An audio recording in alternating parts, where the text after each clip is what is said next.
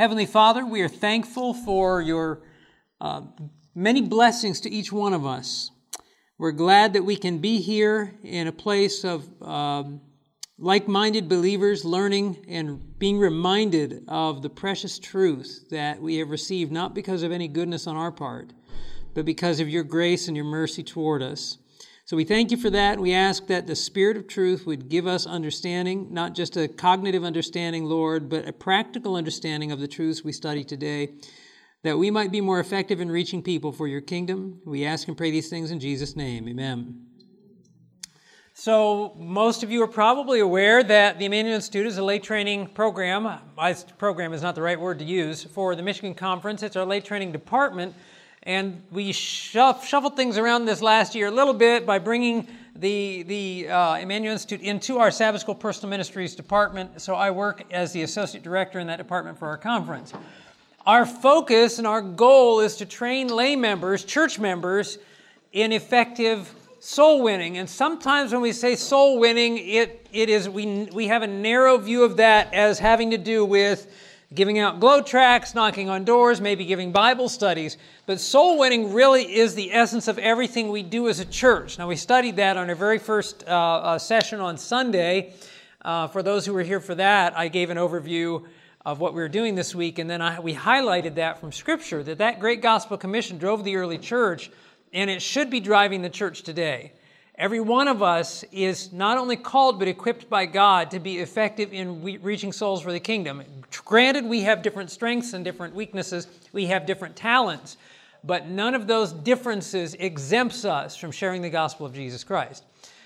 Having said that, there are things that will help us to be more effective in knowing those things, and that's one of the major roles in the early church of the pastoral ministry was to train the churches for effective service. What's happened today is, in most of our churches, the mindset is we make sure that we have a pastor and we pay our tithes and offerings so that he can do effective service. And maybe the church might be able to get a Bible worker, and the pastor and the Bible worker can do effective service and these kinds of things. And what happens when we do that, besides hindering the work of the gospel, is that we rob ourselves of the experience the Lord wants to give us. I'm trying to remember who it was I was talking to after the session the other day. Somebody came up, and I wish I had brought it up in the session, but we had shared the idea that here in North America, I didn't say that. In fact, Cameron and I didn't say that. We just covered the idea of what we call a very pastor-centered mindset in ministry. But it's not that way around the world in the Seventh-day Adventist Church.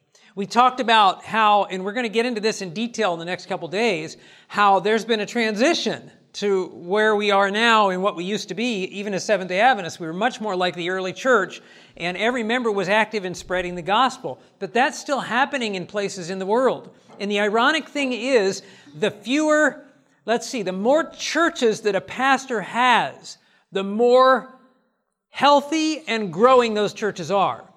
So we have people today say, and I've had people come up meetings say, but you don't understand, our church, we don't hardly ever see our pastor because he has 3 churches. But Cameron and I just interviewed a guy, it was ironic to me. I laugh every time I do this because I'm thinking, here's a guy, he's from, I think he's from Ghana. They sent him here to the seminary to learn how to pastor. He pastors 19 growing churches. Yeah, let's send him to North America where we're not growing.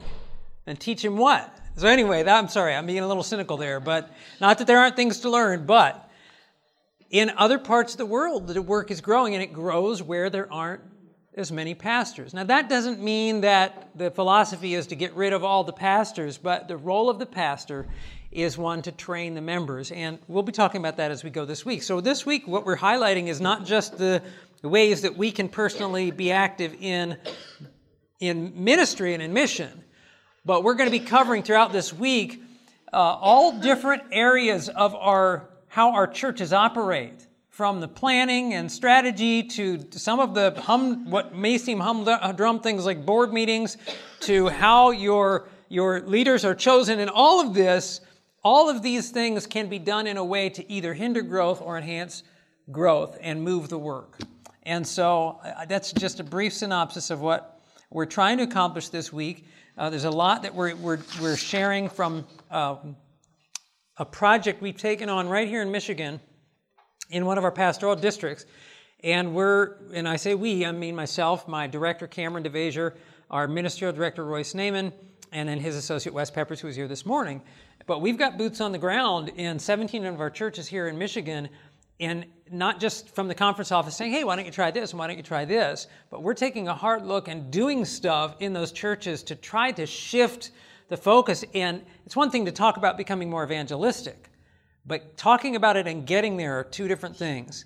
And some of you guys know that. You come to these seminars, you go back, you're all fired up, you go to your churches, you're like, this time is going to be different.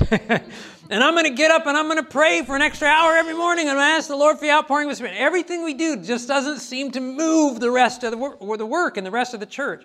And so we're in the churches, working with the pastors, working with the members, and trying to find out what is working, what isn't working, and why what works does, and what have you. And we're going to be sharing with you. We've learned some things. We're still learning. But we're going to be sharing some of that practical stuff with you this week. Now, we've started this week with a little overview of that mission mindset. And then Pastor Wes this morning was just giving very practical ways. In fact, I've had people say, well, I've heard that before, and that's real basic stuff. But, you kind of always start with walking before you run, training wheels before you take them off, that kind of thing. And I know that there are people, and there are probably some of you here, who really don't do much active witnessing. I usually run into that. I mean, you know about it, you believe in it, but it's like, I just never know how to do it. So we wanted Pastor West to give some very practical ways, besides just knocking on doors, which he talked about this morning. And it is still effective, as Pastor West brought up this morning. But some people think if you don't we call it cold calling when you knock on the door of somebody you never met. I mean, there's going to somebody's house and following up with a visit. But then when we usually talk about going out and knocking on doors, we're talking about doing surveys or something on people we've never ever met before. And I know some church members who think that's what it means if I want to be a witness, go out witnessing, and that's just not me. And so Pastor West shared a lot of different ways that are not nearly as invasive that you can do to find interest to begin preparing that soil with and start to move towards sowing gospel seed and studying with them. So what we're doing this afternoon is we're going to be talking about Bible studies. In Michigan for a while now, we've been working with something called BibleStudyOffer.com. You aware of that? Now I'll tell you, BibleStudyOffer.com is awesome. It's amazing, but I've got a lot of negativity about it. There's a lot of, because of challenges people run into when they're trying to follow up on an interest. Well, I had somebody request BibleStudyOffer.com. I went by and they said, hey, wait a minute. I didn't think anybody's coming by my house. I thought I was getting this by mail. And I've had more responses from the saints. It's like, why? You're putting me in this uncomfortable and awkward situation. We're going to talk about that a little bit here this afternoon as we get into what I want to talk about. Beyond that is whatever way it is that you get a Bible study. Pastor West had talked about ways to share. Sooner or later, if you're going about what we're talking about, somebody's going to say yes to that study. I'm going to give you a way today that will guarantee 95% of you getting Bible studies even before you leave camp meeting. Something that somebody challenged me with at one of the first camp meetings I attended years and years ago, and I've tried it with people, and it just works across the board. So I'm going to talk to you about that. So what happens when somebody says yes? Or multiple people say yes? What I'm going to share with you today, I shared with, in fact, the young lady was here earlier today, but she came to an Emmanuel session we had about, I think it was 2 years ago, and I gave the same challenge I'm going to give you, and the same surefire method that I'm going to give you today. And she was just so sure nobody would say yes, so she asked 5 people, and 5 people said yes. Now, all of a sudden, she had 5 Bible studies and didn't know, how am I going to do this? She's like, Pastor, what do I do? I got these 5 Bible studies. I told you it was going to work. They don't all say yes, but the point is, what happens when you get to that place? And you're like, okay, I got a Bible study. How many of you here have given Bible studies? Don't be afraid if you haven't. I mean, it's not... How about if I'm learning? Good. I'm thrilled with that. I'm just thrilled you're here. Okay? Now, I'm going to tell you that if you've given Bible studies, they're not rocket science. Let me say this about Bible studies. Bible studies, when we say Bible studies in the Seventh-day Adventist Church, we're talking about, did we pray yet? I don't remember it, so I'm going to do it again. I think I did, but I just want to do it again. I'm just like, okay, sometimes I'll get started and then I'll transition, but I'm in this foggy place like, did I do this? Lord, if I didn't do it, I need to do it. So let's pray again. And if we did pray, anyway, let's bow our heads. Father in heaven, of course, as I bow my head, I'm recalling praying, but I also am recalling that we really need your guidance and direction here. Lord, we don't want to just come to camp meeting and listen to seminars. We really want to be effective workers in the cause of truth. And Lord, there are things I know you want to accomplish so much more through each one of us than we have yet accomplished, and things we couldn't even imagine or begin to think of. So as we're talking about Bible studies and leading people into the truth, I just ask that your Spirit, the Spirit of truth, would guide us. In Jesus' name, amen. When we talk about Bible studies in the Adventist Church, I made this point yesterday, and some people misunderstand it, so I'm hoping to clarify and not be misunderstood. I made the point that one of the folks here had asked, he'd been studying with some Muslims and was kind of at this impasse where they're like, okay, well, we'll study with you if you read the Quran. And, okay, I'm not going to say, look, I've read the Book of Mormon, I've read some of this other, I'm not going to say don't read. If you're in there, say you read this. In fact, you might pick a chapter and just give them a powerhouse chapter or a book in the Bible and say, okay, I'll read it. You read this, and make sure they read it. But what I told the gentleman yesterday was, in many cases like that, what you're running into is somebody who simply isn't interested in truth now. And I want to clarify that now. What I mean by that is, and this is where we get into not just the Muslim crowd, but you go and you have a Christian friend, and you say, hey, would you like to do Bible studies? And they're like, yeah, that'd be interesting. I'd love that. Well, I've got this set of studies. Well, I don't know if I want to go through those studies. Why don't we pick a book of the Bible, like John or something? Now, I'm going to tell you what's happening there. What's happening there is they're telling you in a polite way, I really don't want to know your Adventist stuff. Okay? I want to know. No, hey, look, the book of John is powerful and there's a lot of stuff in it. But what's happening in that situation is that this is a person who is not open to the third angel's message. Okay? Don't give up on him, but here's the problem. While that person isn't interested, you know people in your circle of influence that are interested, and you may not realize that yet, that are interested and need that truth now. That's where my focus is. Because here's the reality of it, folks. Jesus is coming soon. And I don't care what denomination. People say, well, you don't have to be a Seventh-day Adventist to be saved. It's true. God's got people in every denomination. But I'm going to tell you this. When the final test comes, if they haven't been disabused in their mind of the errors that the devil has paved the way with, they're going to fall. And they're not going to be ready when Jesus comes. It's just the reality. And it may not be a reality that you're on board with, and I'm just going to tell you, you're not going to be able to present the message with any kind of conviction. I believe that with all my heart, and I know people disagree with me, and I know that time is going to tell. Time is going to tell. The message God has entrusted Seventh-day Adventists with is a message designed to prepare the world for the coming of Christ. It's not designed as the only message to save people. There are saved Christians in other denominations, but God has given this church a special message of preparing the world for the coming of Christ. And so when we're giving Bible studies, our Bible studies have a specific intent. And you'll go and you'll look at Amazing Facts Bible studies and It Is Written Bible studies and any number of Adventist Bible studies, and you have the same basic flow in the study.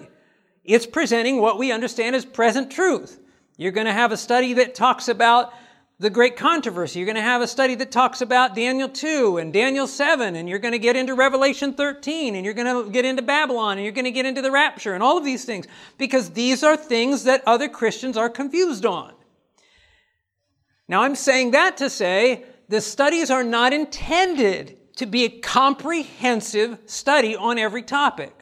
So a Bible study on the Sabbath, that's not how many of you... Oh, I wish I had the book. I'm trying to think of the book that there's a book that one of our seminarians put out recently called The Lost Day, or has anybody seen this? It's like this thick on the Sabbath. Okay? A little 1-hour Bible study is not exhausting the subject of the Sabbath. It's not supposed to. The 1-hour evangelistic meeting did not exhaust the subject on the Sabbath. It's not like, okay, I heard on the Sabbath, I'll never have to study anything else on the Sabbath again. You understand what I'm saying? But they were never intended to do that. They're intended to pick those specific areas that will prepare a person to accept the Sabbath, and in their own experience, they can continue to learn and study as we all do. So when we're talking about giving Bible studies, when I give Bible studies to somebody, I want to give them a set of lessons that will help them to understand present truth. There are other studies they're going to get. There's something that I think this is interesting. It's a little off topic, not way off topic. So it's enough on topic that we'll look at it. If you go with me to Acts 15, in fact, this was in our Sabbath school lesson one of our Sabbath school lessons recently. This is the Jerusalem Council in Acts 15, and they decided some things in that Jerusalem Council that they were going to teach the new believers. Acts 15, and let's look at Acts 15, verse 19. Acts 15, verse 19. You have that? Now, this is what, the contention was, do we make the new believers get circumcised? And some were yes and some were no. And as they went out and discussed this as a church, this is the conclusion. In verse 19, it says, "Therefore I judge that we should not trouble those from among the Gentiles who are turning to God, but that we write to them to abstain from things polluted by idols, from sexual immorality, from things strangled, and from blood." What do all of these things have in common? Does anybody know? They're all part of pagan worship practices. And if the Gentiles were continuing in those things, it would draw them right back into those old habits. So this was like, in the here and now, these were the essentials to teach the new believers. Now, here's what happens. I've had people say, well, in the New Testament church, that's all they required of the new believers. That's not true. You'll see it in the next verse. Notice what it says. And so I don't know why people miss this one. Notice the next verse. Verse 21 starts with what word? In the New King James, it starts with the word for. What's another word for that? Because. Okay? This is what we're going to do. We're going to have them abstain from these four things only because, listen, because, I got to find my place again. Thank you. Because Moses has had throughout many generations those who preach him in every city, being read in the synagogues, what? Where do they expect the new believers to be going to church, by the way? In the synagogues every Sabbath. And what are they going to hear when they go to the synagogues? They're going to hear all the other stuff. They're going to get the other stuff. Right now, we need to get them away from the idolatry. We need to make that plain. But they're going to get the rest of the stuff. And so it is when we give Bible studies. We're not exhausting every topic. We're hoping they're going to get that as they grow in their Christianity. So I say this because some people marginalize Bible studies and they say, well, we should be telling them more about this and that and the other. We will. They're going to get it by God's grace. But the Bible studies, when I give Bible studies, the lessons you're going to find in the Adventist church, pick any number of lessons, is designed to lead people into what we call the present truth. Yes, sir? Now, when you're doing Bible studies, are you going to actually study that one part of the Bible, or do most of their lessons skip from place to place throughout the Bible? Most of the lessons are topical.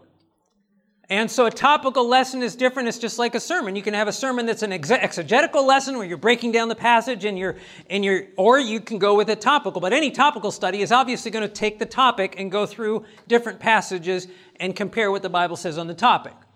And so when we're talking Bible study, if your Bible study is intended to convey a topic, it's going to be a topical study, and it's going to go different places like that. So what I'm going to do is I'm going to give you a handout, if I could get a couple volunteers, and where we're going in the handout is from that assumption that you have found somebody who said, thank you very much, gentlemen, who says, yes, I'd love to do Bible studies, and you get yourself a set of Bible study lessons, and what do you do now? And that's what we're going to do, is we're going to walk through what a Bible study would look like with a set of doctrinal Bible study lessons or topical Bible study lessons. I'll let you get that in your hands.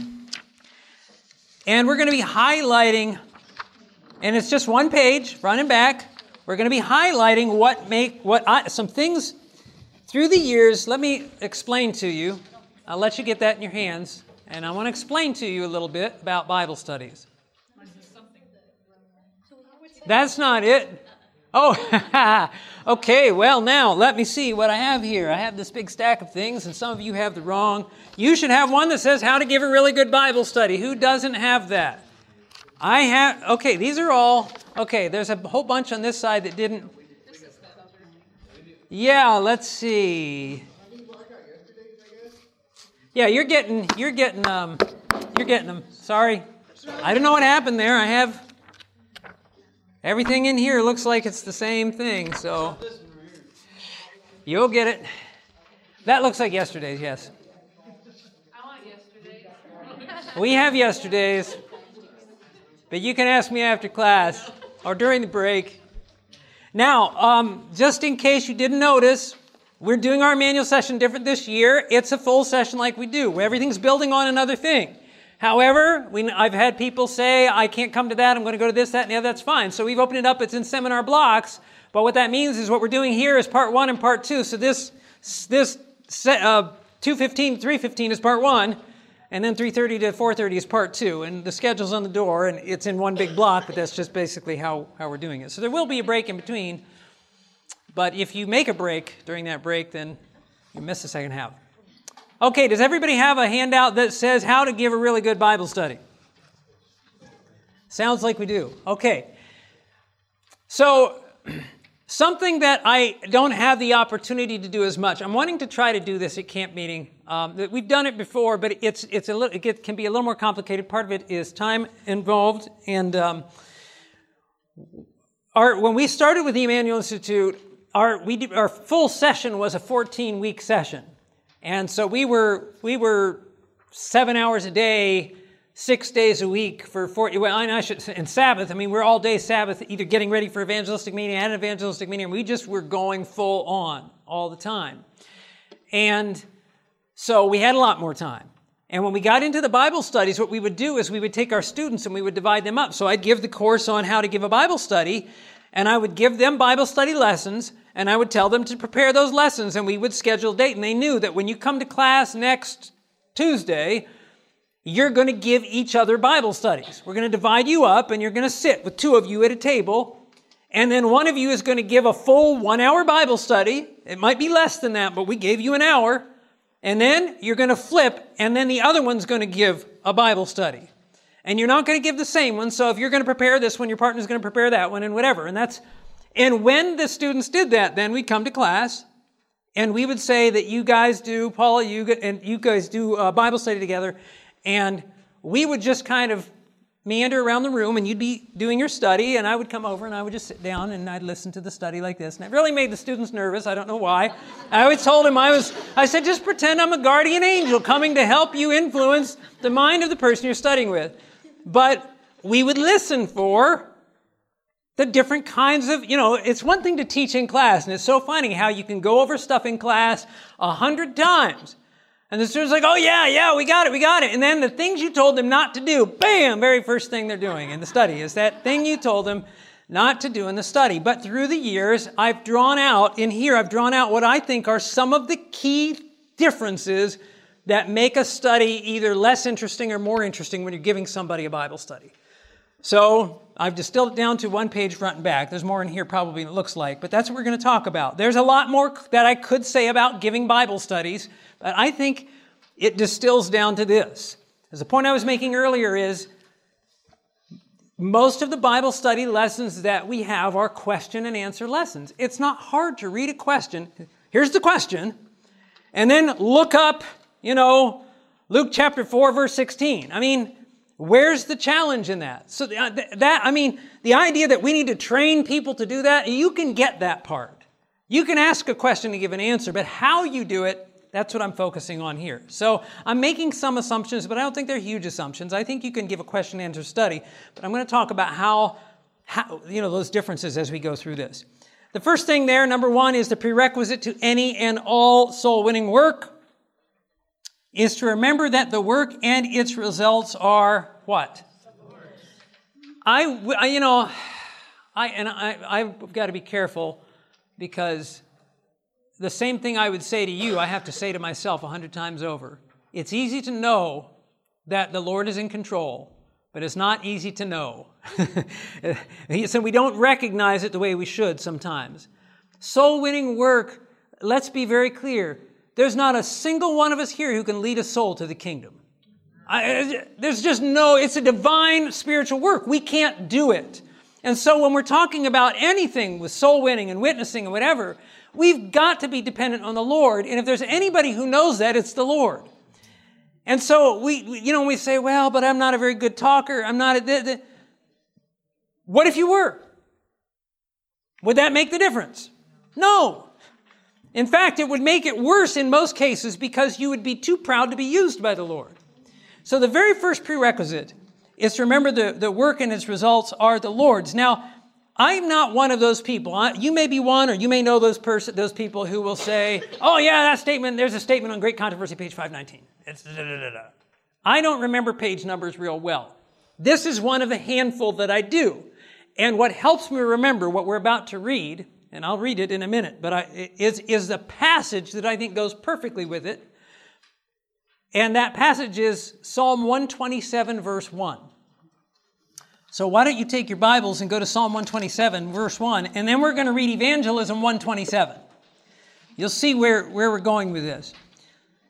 But we're going to go back and look at Psalm 127, verse 1. This is just a phenomenal verse for anybody, really in any phase of your Christian experience, but especially in witnessing, it speaks to me. Psalm 127, verse 1.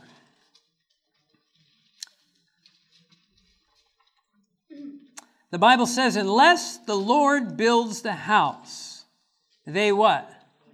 They labor in vain who build it. Unless the Lord guards the city, the watchman stays awake in vain, for no purpose. It's fascinating for a number of reasons. Number one, the people are building a house. The watchman is watching the city. There's nothing that says, hey, don't build a house. There's nothing that says, oh, you can't watch the city. You need to build a house. You need to watch the city. It's not excluding us from our part, but it's saying if we're doing our part without the Lord, it's worthless. The man needs to build a house, but he needs to know the Lord's got to be in charge. Unless the Lord builds the house, they labor in vain that build it. Unless the Lord watches the city, I mean, I could go on about this. We got big discussions about protection today in churches and stuff, and that's all good, but let's just be clear. Unless the Lord watches us, unless the Lord's in charge, unless the Lord's going to protect, there's no protection. There is no... So anyway, in the context of that, or with that thought in mind, I read this passage in the book Evangelism. And this is what Ellen White says. She says, there's far more being done by the universe of heaven than we have any idea of in preparing the way so that souls shall be what? I don't know how you could say that and make it more. There's not more being done. There's far more being done. Not by God or by Jesus or by the angels, by the universe of heaven. I mean, language couldn't be clearer that every spiritual force is thoroughly invested in the conversion of souls. That should encourage us in the work of reaching people for the kingdom. All heaven. So when I go to witness, who am I working with?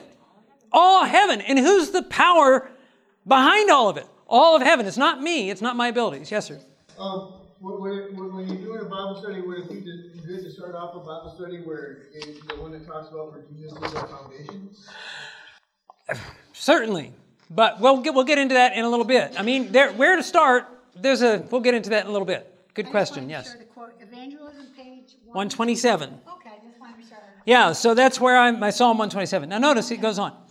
We want to work in harmony with the messengers of heaven. We want more of God. And I regret, I did this again. I was trying to make this more succinct, but there's a piece that's not here. So I'm going to say what the ellipsis does not say. We want more of God. We do not want to feel that it is our talking and our sermonizing that is to do the work. I don't know why I left that out. It's so important. I'll explain it in a minute. That ellipsis there, I'm going to read that sentence again with the missing piece. We want more of God. We do not want to feel that it is our talking and our sermonizing that is to do the work. We want to feel that unless the people are reached through God, they will never be reached. Now again, that doesn't mean we don't talk. That doesn't mean we don't give sermons. Just like the man, he still builds his house. The watchman still watches the city. But we want our focus to be, we want to realize that whatever we accomplish is dependent on the power and strength of God. Now, we don't want to feel like it's our talking and our sermonizing. We look at statements like this one way, and I want you to look at it a different way. I'm going to tell you right now that you probably look at that as the braggart, the boastful person, our talking and our sermon. What does a person look like who believes it's his talking and his sermonizing that's accomplishing the work? I'm going to say immediately you're thinking about the person who's like, I'm so good, right? It's my talking that accomplishes the work. We don't want to think that way. But I'm going to flip that on you. What about, before I flip it on you, do you understand what I just said? What do you think? How many of you think that way when you say, what does a guy look like who thinks it's all his talking and his finesse that does the work? How many of you, when you hear that, you're thinking of somebody who's really big on themselves? Is that just me? What do you think of when a person is thinking it's all their talking and all sermonizing? Here. Go ahead.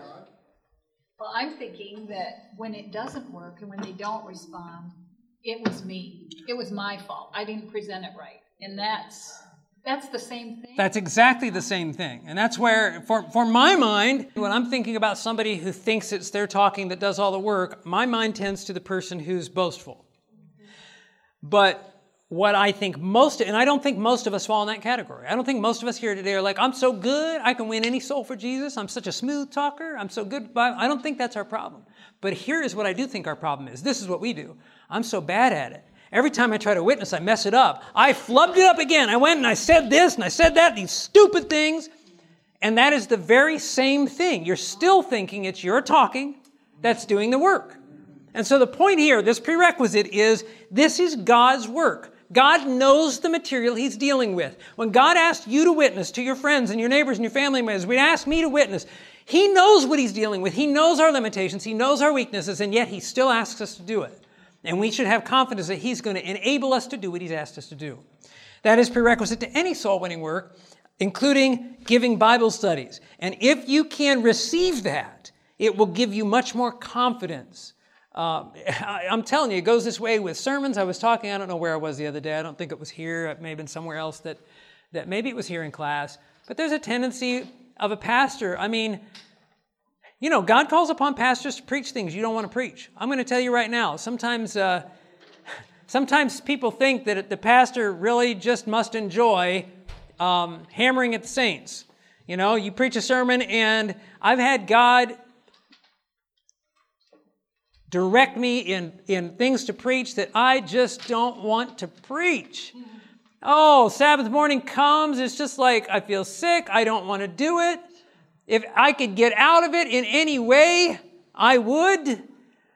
And then, of course, you preach it and the saints are like, well, he just must really get off on doing that kind of thing. Just getting up and yelling at people, which I'm trying to, but you understand what I'm saying.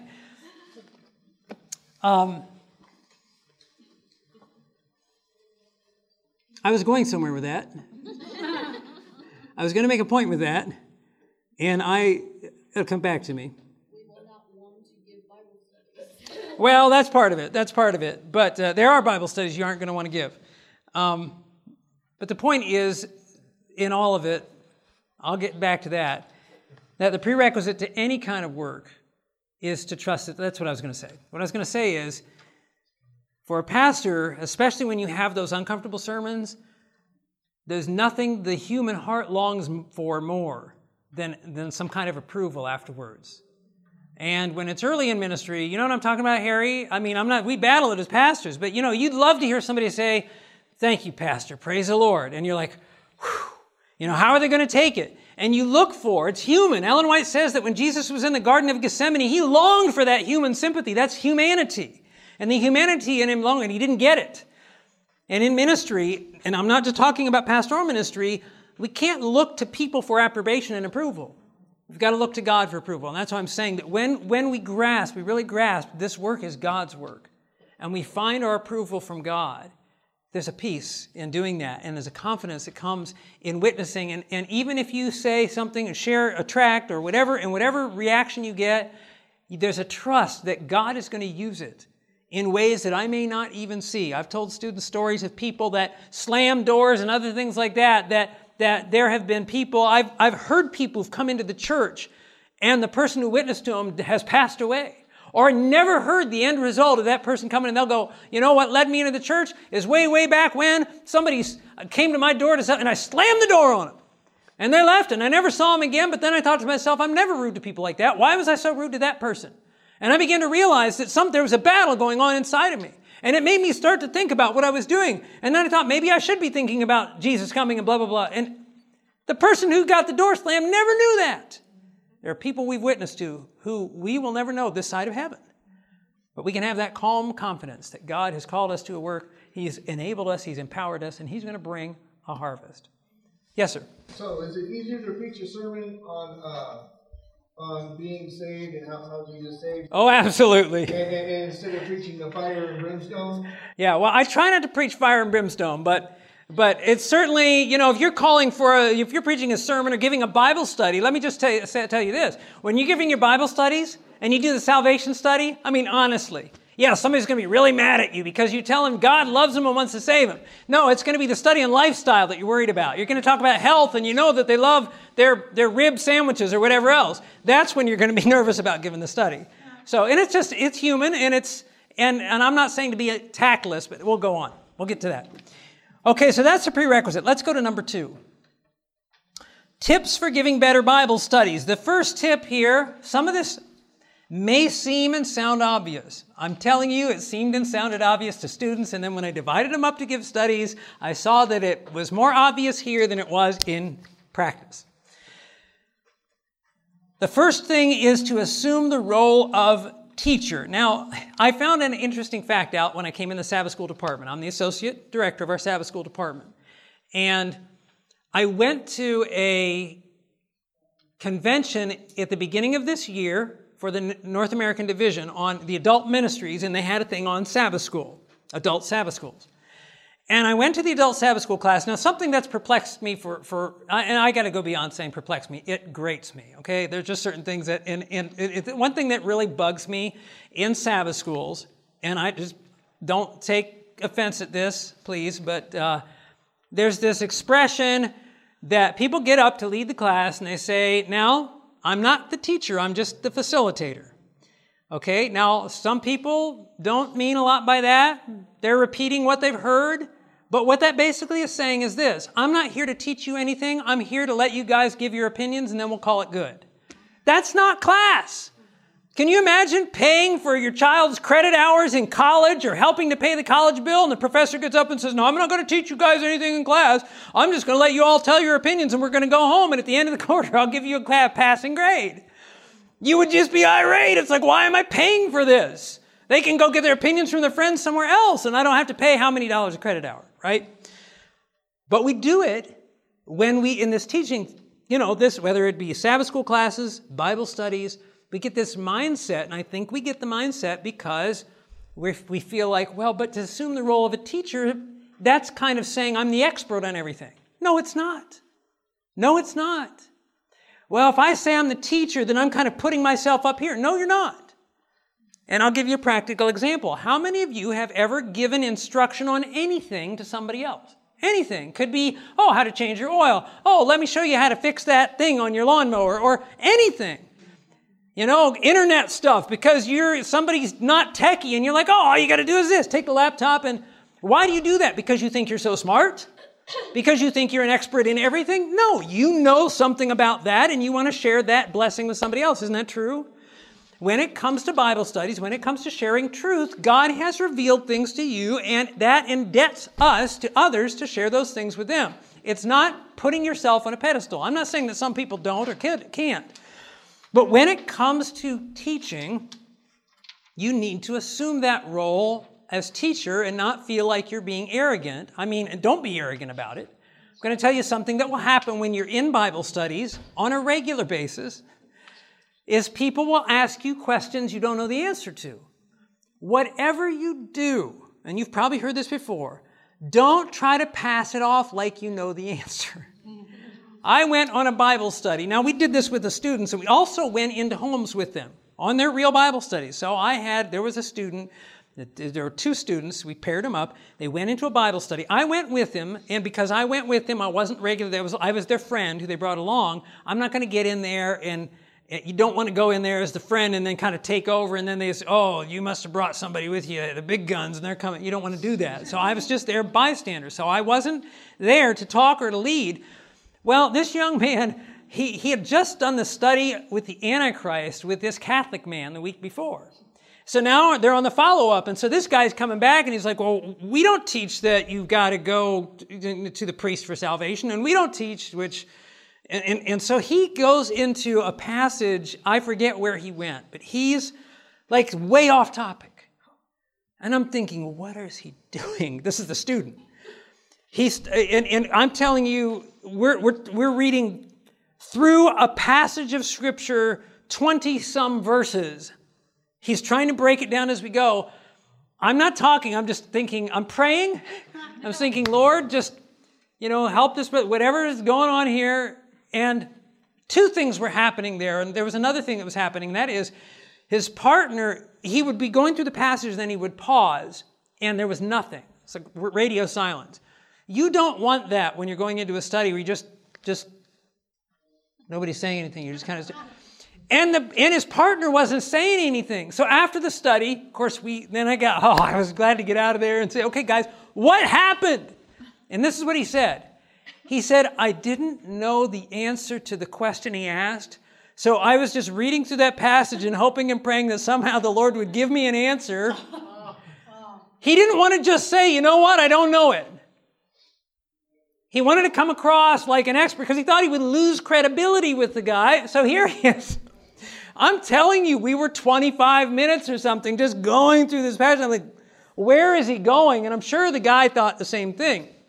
So I asked his partner, when he was struggling, why didn't you jump in? Well, because she says, I'm the silent prayer partner. You ever heard that before? When you go in and you team up and you're the partner, the prayer partner, that doesn't mean you're not allowed to speak. It just means the other person leads. They take the lead. And if they stumble, that's when you're allowed to come in and kind of help out so he can think. But he didn't have that with her to be able to come in and talk. So he had to keep talking and try to think while he was talking and going through the passage. When you don't know the answer, just say, you know what? I don't know that. I don't know the answer, but I'd be glad to look into it, and I'll come back next week, and I'll tell you what I found, or the next Bible study. I had somebody just recently tell me, new to the church, that that's what impressed them the most about studying with the Adventist, the person they studied with, because they said, I knew that he would not give me an answer unless he knew it from the Bible. If he didn't have a Bible answer, he didn't make anything up. He would say, I don't know it, and he would go find it, and he would bring it back. And that gave me confidence in what he was saying. So don't think you've got to know everything to give a Bible study, that's going to give, it's the exact opposite of that. Yes? In a case where we get a lead that is interested, maybe we watched Voice of Prophecy, or they watched someone and they sent in a card, and that organization sent it to the nearest church. Yes. Kind of how we get our leads. Right. So in a case like that, I'm just trying to see what I can expect. The person that is coming from that direction with that mindset, are they more passive? Like a majority of the time, majority of them, are they more quiet and waiting for you to teach everything, or are they directing, wanting? I mean, what are they doing? Okay, I mentioned this yesterday. It's similar. It's not apples to apples, but when I've done training before, I had a situation where I had some Bible workers working for me in one of my churches. And they got to the point where, you typically, when you're going out and going door to door and doing door-to-door work and trying to get Bible studies, there are two main kinds of studies you're going to get. You're going to get in-home studies and drop-off studies. In-home studies, when a person says, yeah, I'd love to do lessons, come on over next week, we'll sit down and we'll study the Bible together. You follow a lesson, whatever else, but you're going to come in person. The other group is the drop-off. They're like, no, I don't necessarily want anybody coming by to give me the study, but you can drop lessons off and I'll look at the lessons, okay? And so those are your two main things. Well, drop-off studies at least they don't start out with, a person saying, yeah, come to my house and we'll sit down and study the Bible. They seem like they're going to be much more interested than a drop-off study.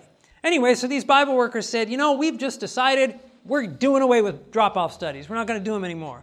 We're going to go to the door. We're going to say, do you want to study the Bible together? And if they're like, no, we don't want you to come. If it's anything besides an in-home, we're not doing it. And I thought, that doesn't sound like good practice to me. So I asked him this question. We were working with the church, and it was Sabbath afternoon training that we were doing, and our Bible workers were there as well. And I said, let me ask you guys a question. And I asked this yesterday. How many of you, if somebody came and knocked on your door and said, hey, do you want to do Bible studies? Would you be like, yeah, I'd love to? I find that most Seventh-day Adventists would not. Most would not. Most Christians would not. Some of you say, oh, yeah, I would. Why? Is it because you want to know the truth or you want to share the truth? Most of the people who say that is because they say, and I would. I'd love to. But you know why I would? Because I'm going to sit them down and I'm going to share with them what the Bible says. Right? Come and study with me. I'm confident in my faith. I'm going to share with them. And so most of the people, when you knock on the door and like, yeah, I want in home right now, the reality is they're probably not as open. They're probably the least open people. They're ready to share the truth with you because they already know it. That's the mindset. Now, that's not across the board. So the drop-off study that may seem to be less interested is probably just evaluating things and trying to find out who you are in this kooky world that we live in before they have enough confidence to go the next step. And I've encountered that a number of times. All of this said to just say, so when you're asking about a card, when somebody mails in a card, it's hard to say. You've got people, they requested a study. So there's an interest. There's certainly a level of interest. To what degree? It's hard to say because people are just all different. I wish I could tell you that everybody is this or everybody is that. No, if a person filled out a card, they didn't fill it out unless they're interested. Most of those are interested. No phone number on there, just addresses? It doesn't matter either way? No, they filled it out, except for the cards that their brother or sister or husband or somebody else filled out for them, and then it's going to be a different situation. But if a person actually filled out the card, they have an interest. I'm telling you, there are people are different, and there are some people that are intensely interested, but they're also very shy. And you might read that as, well, they're not interested. Don't do that. You can't assume things like that. Okay, I got a couple hands back here. I was just going to say, we've had people sign up just because they didn't want the person to pressure them anymore that was standing in front of them, so that was the easiest way for them to get them out of it. Well, that's different than a mailing card. Yes. So if you're at the door and you're saying, would you eat? Yeah, there are people just to get you off the porch. My grandma used to tell people she was Catholic. She wasn't Catholic. I'm like, Grandma, you're not Catholic. Why'd you tell them that? She says, it just gets them out of the... So some people will do that, okay? Some people will sign up the card just to do... But when you're mailing it, when they get it in the mail and they fill it out, nobody was there to tell them and they had to do it other than the Spirit of God. And so generally you have a better... They listened to something that... Yes. Got their attention. There's no telling of... I don't have a problem saying...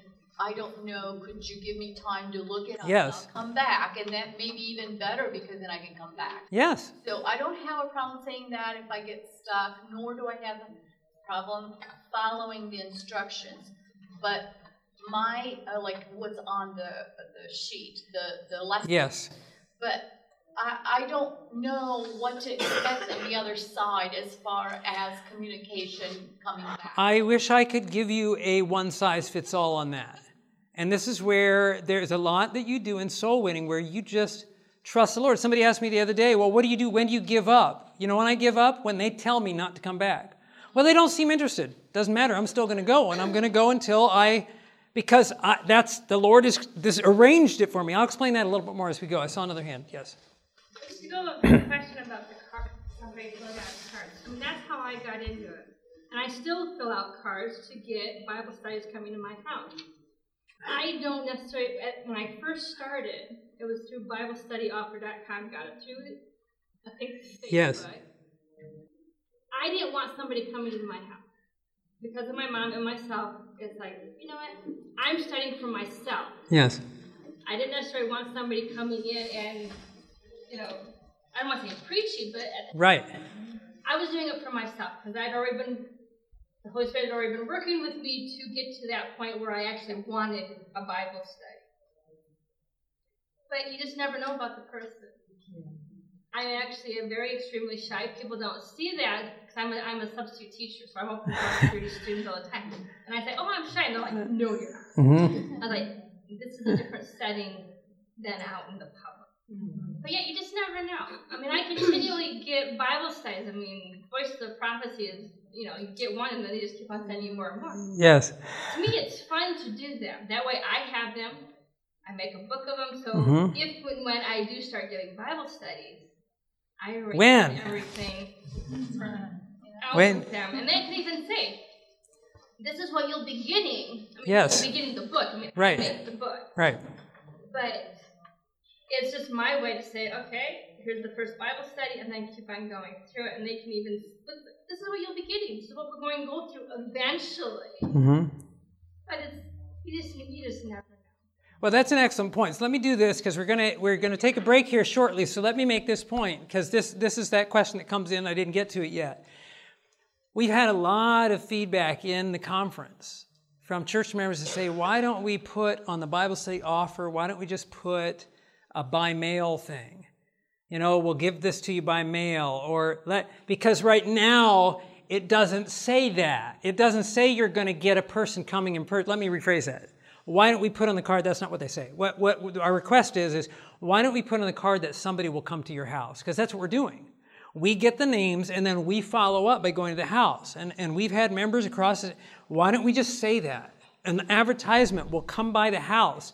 That would give us such a benefit. And then people aren't like, oh, I didn't know you were coming by the house.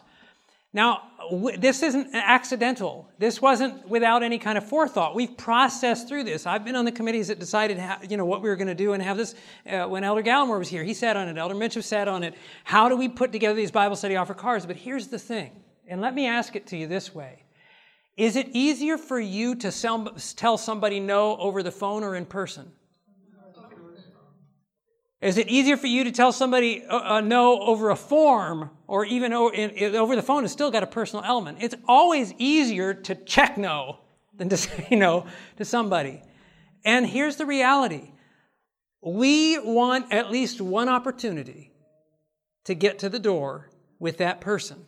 Because I believe the Lord, even if a person, I understand, if I'm going to somebody's house, I'm going to respect what they say. I'm not going to be invasive. If I went to my sister's house and she's like, I really wanted these through the mail, then I'll say, okay, let me get your information. We'll send them through the mail. That's no problem. But now I got a face-to-face. And there's an ability I have in that setting that I don't have on the phone to show some kind of concern or care that I think the Lord is able to use through. Jesus didn't do stuff from home on the internet or whatever. He was personal. And I believe the Lord uses that. And so that's why in the Bible study offer material, we could do that.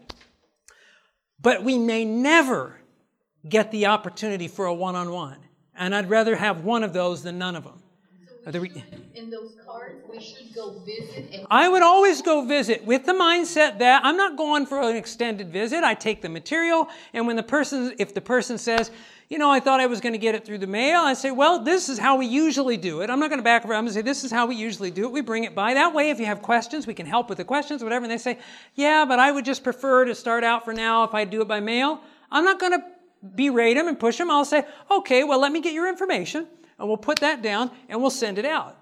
And the other thing that I'm going to do when I do that is I'll send it by mail. But when I get into several studies, especially when I come to the Sabbath study, I'm going to go back and I'm going to visit them and say, how's it going?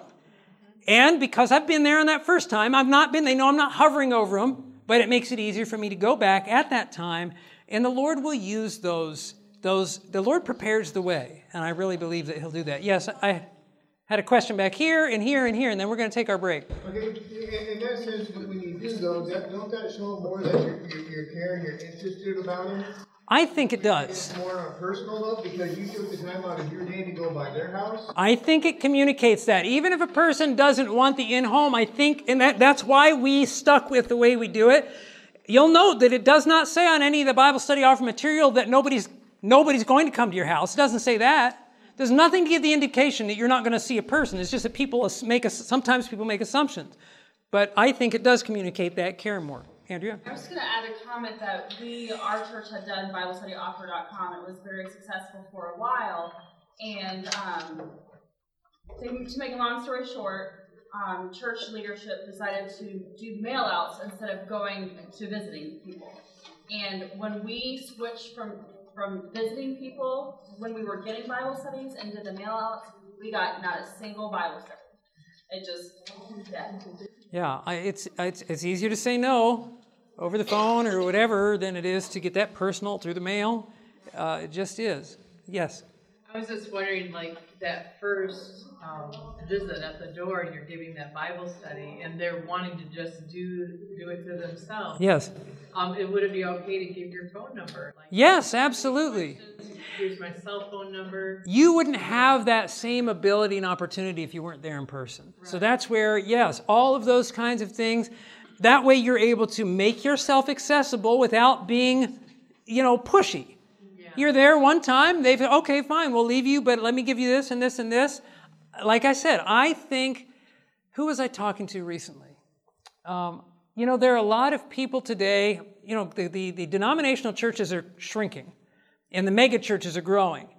And so most people know their pastor, in big cities, people know their pastor behind 10,000 other people in these mega churches. The idea that anybody spiritual would come to them personally, it just says a lot. And I think it was a testimony this last Sabbath that somebody said, wow, when I got a visit from the pastor, I was like, wow, I don't know if it was here or where I was, but that personal, again, Christ was personal.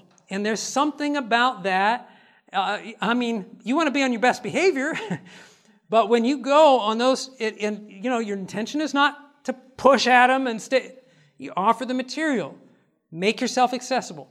Leave them whatever material and your contact information. And I think that paves the way for them being more open to doing the studies. And that's what we've seen anyway. You're always going to have exceptions to that. Keep in mind, the devil does not want you at that door. He does not want them taking those studies. And he's going to try to interfere whatever way he can. But I think he has less ability to interfere when you're there in person. Was there another hand that I saw? Okay, let's go ahead. I'm going to pray, and then we're going to break, and then at 3:30 we'll begin in part 2. Father in heaven, I do thank you so much for choosing to use us in this work, to let us yoke up together with Christ and learn of Him through service. Now, Father, I pray that you would continue to bless us through this camp meeting. We ask in Jesus' name, amen. This media was brought to you by Audioverse, a website dedicated to spreading God's Word through free sermon audio and much more. If you would like to know more about Audioverse, or if you would like to listen to more sermons, please visit www.audioverse.org.